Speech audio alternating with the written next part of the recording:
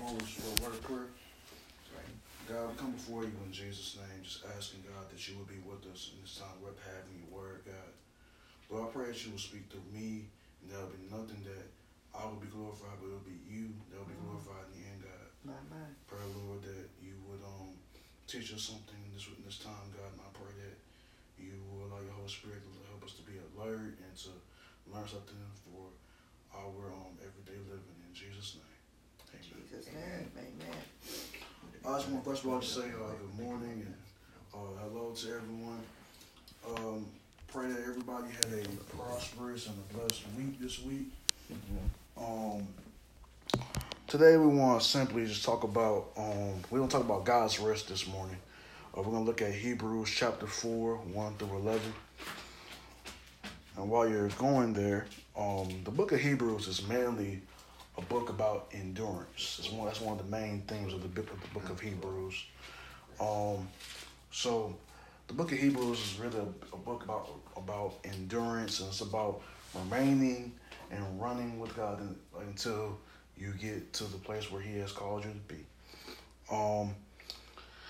Hebrews is a really great book if you want to look at a lot of Old Testament reflections, or even looking at the superiority of Christ. And we see that throughout the entire book of Hebrews. That's one of the main points of the entire book. Particularly, we're going to be looking at verses 1 through 11. We're going to be talking about entering God's rest this morning. Entering God's rest. Therefore, since the promise to enter His rest remains, let us be aware that none of you have been found to fall short, have fallen short. For we also have received the good news, just as they did. But the message they heard did not benefit them, since they were not united with those who heard it in faith. For we have believed, have entered the rest, and keeping what He has said. So I swore in my anger they will not enter my rest, even though His works have been finished since the foundation of the world.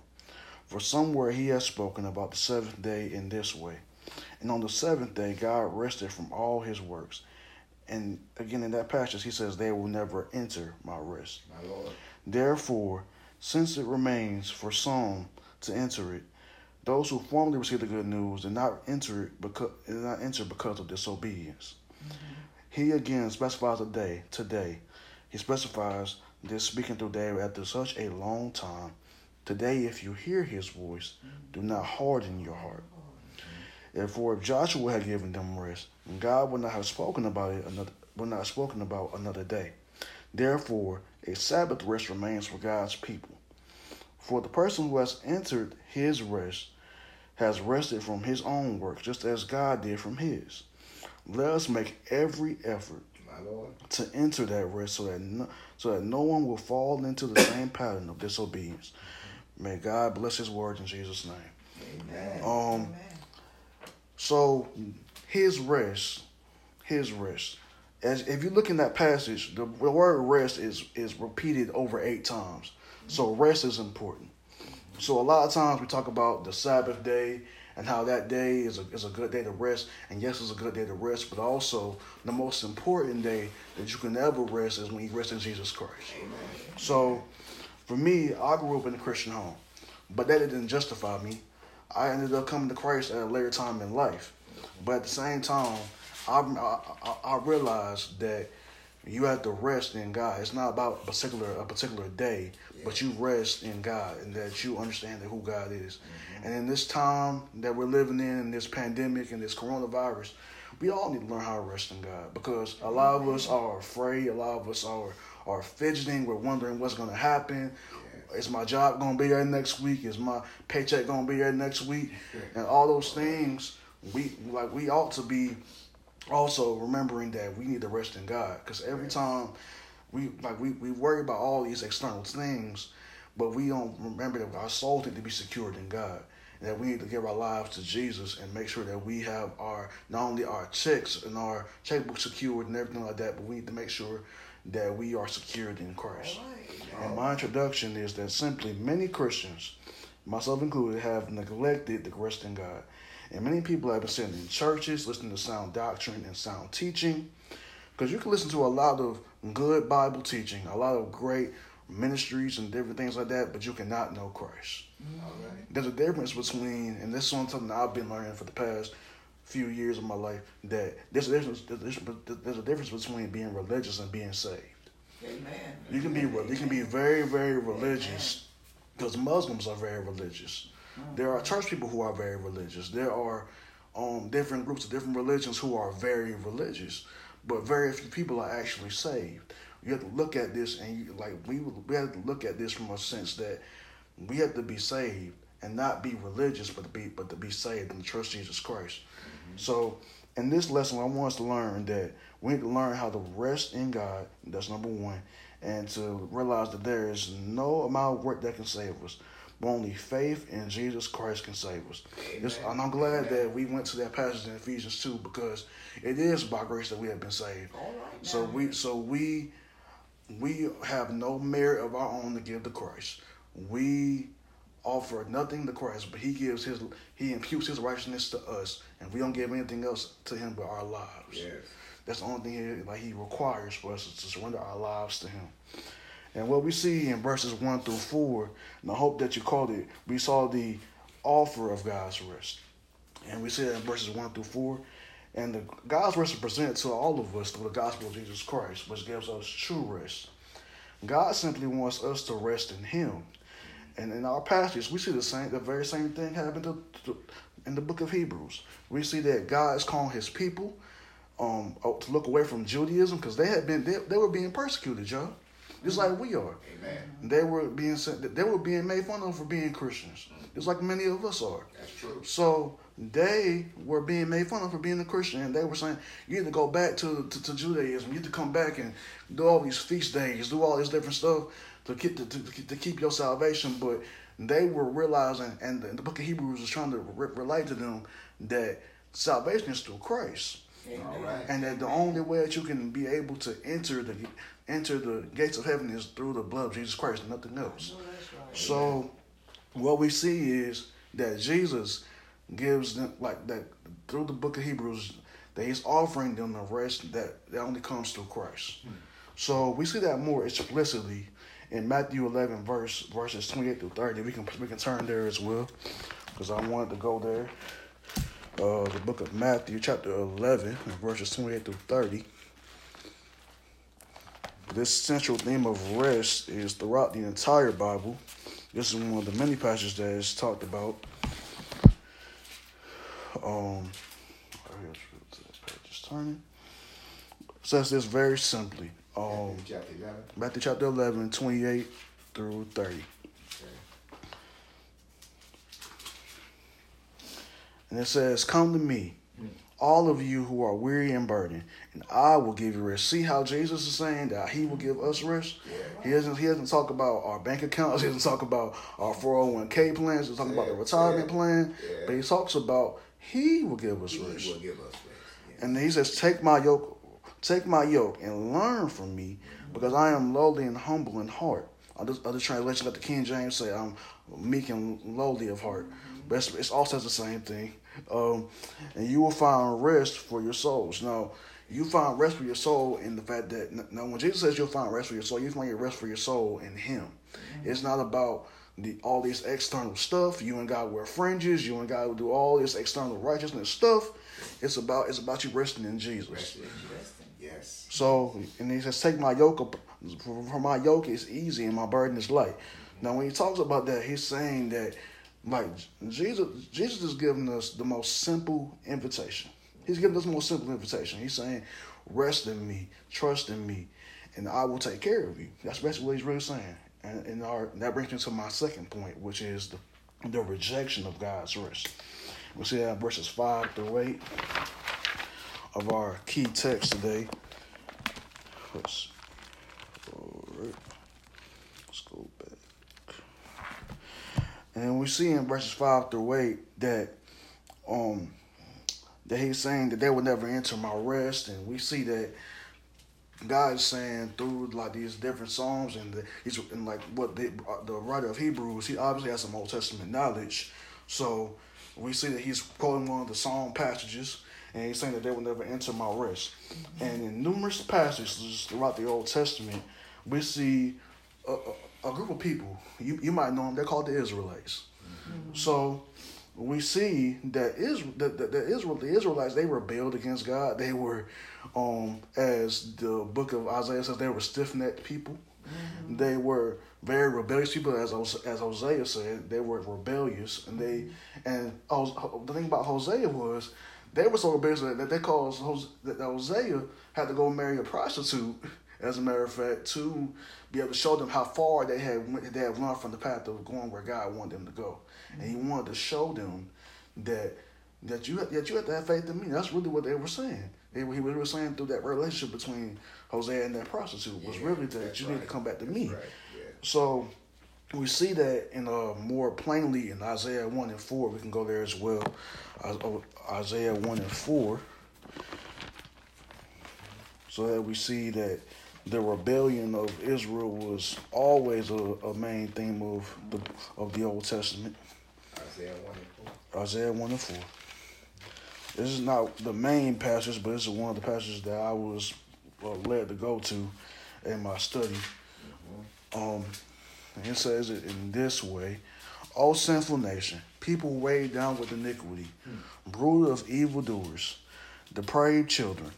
They have abandoned the Lord. They have despised the Holy One of Israel, and they have turned their backs on Him. Now, the reason why I brought this passage is that we can see that the rebellion of Israel was they were rebellious. They were stiff-necked. They were a very rebellious people. It sounds a lot like us too. But a lot of times that we as a people, as far as Americans, no matter what nationality we are, we all have in some way been rebellious towards God. Right. So, right. But just like how God wants to redeem Israel, He wants to redeem us. Yeah. So He has a plan for all people. Titus 2:11 tells us that. You can read that in your leisure time. Where it says that the grace of God has appeared to bring salvation to not some men, but all men. All men, yeah. So what we see is that Christ has always been the plan of salvation. He's always been calling people to the rest of Him. Even the Israelites were called to being in God's rest. So we see that although Israel has been unfaithful to God, that He'll be merciful in saving them. We see this more explicitly in Zechariah 12 and 10. This is a messianic prophecy right here as well. So whenever you look in the Old Testament, this is something that I've learned just from listening to other ministers, is that you look a lot of times in the Old Testament, there are a lot of messianic lenses that you need to look through the passage through. So you need to always look for a messianic prophecy. There's something about Jesus in every Old Testament passage. Amen. So, because Jesus said that you start the scriptures, Brandon, you think you have eternal life, but they all speak of me. So Jesus said that Jesus was reminding us there's value in the Old Testament because it's talking about me. It speaks about me in every passage. In every book of the Bible is going to be speaking about Jesus. He's the point. So what we see in Zechariah 12 and 10 is a very messianic prophecy. And he said, and this is primarily about the nation of Israel. But I'm going to be talking about how Israel will be saved by faith in God. So what happens is that in Zechariah 12 and 10 is saying that then I will pour out a spirit of grace and prayer on the house of David and the residents of Jerusalem, and they will look to me whom they have pierced. They will mourn for him as one mourns for an only child, and weep bitterly for one who weeps for a firstborn. So when we see that passage, it's talking about how they will look at Jesus and they will say, "Wait a minute, we killed him." Because when we look at Isaiah 53, that's one of the other things that we'll be saying that, wait a minute, the chastisement that brought us peace was upon him. By stripes we're healed, so Israel will be saved. So the God's not forgotten about them. God's not forsaken them. We see it in Romans chapter 11. You can read that in your leisure. So Romans chapter 11 talks about that a lot, and it talks about how God is not forsaking His people, but also just like how in our lives when we were rebelling against God, just like with me. When I was wondering if God was really real or not, or when things were happening in my life, and I said, how does the Bible apply to my life? And God answered most of my questions when I accepted Him as my Lord and Savior.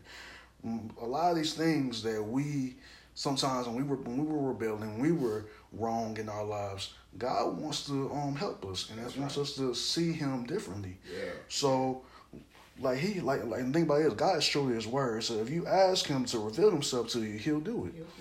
So just like in our times in our lives when we were rejecting God, God had mercy on us and saved us. Mm-hmm. God wants to extend that very same mercy and that very same grace to Israel, because Israel was called upon the skin color.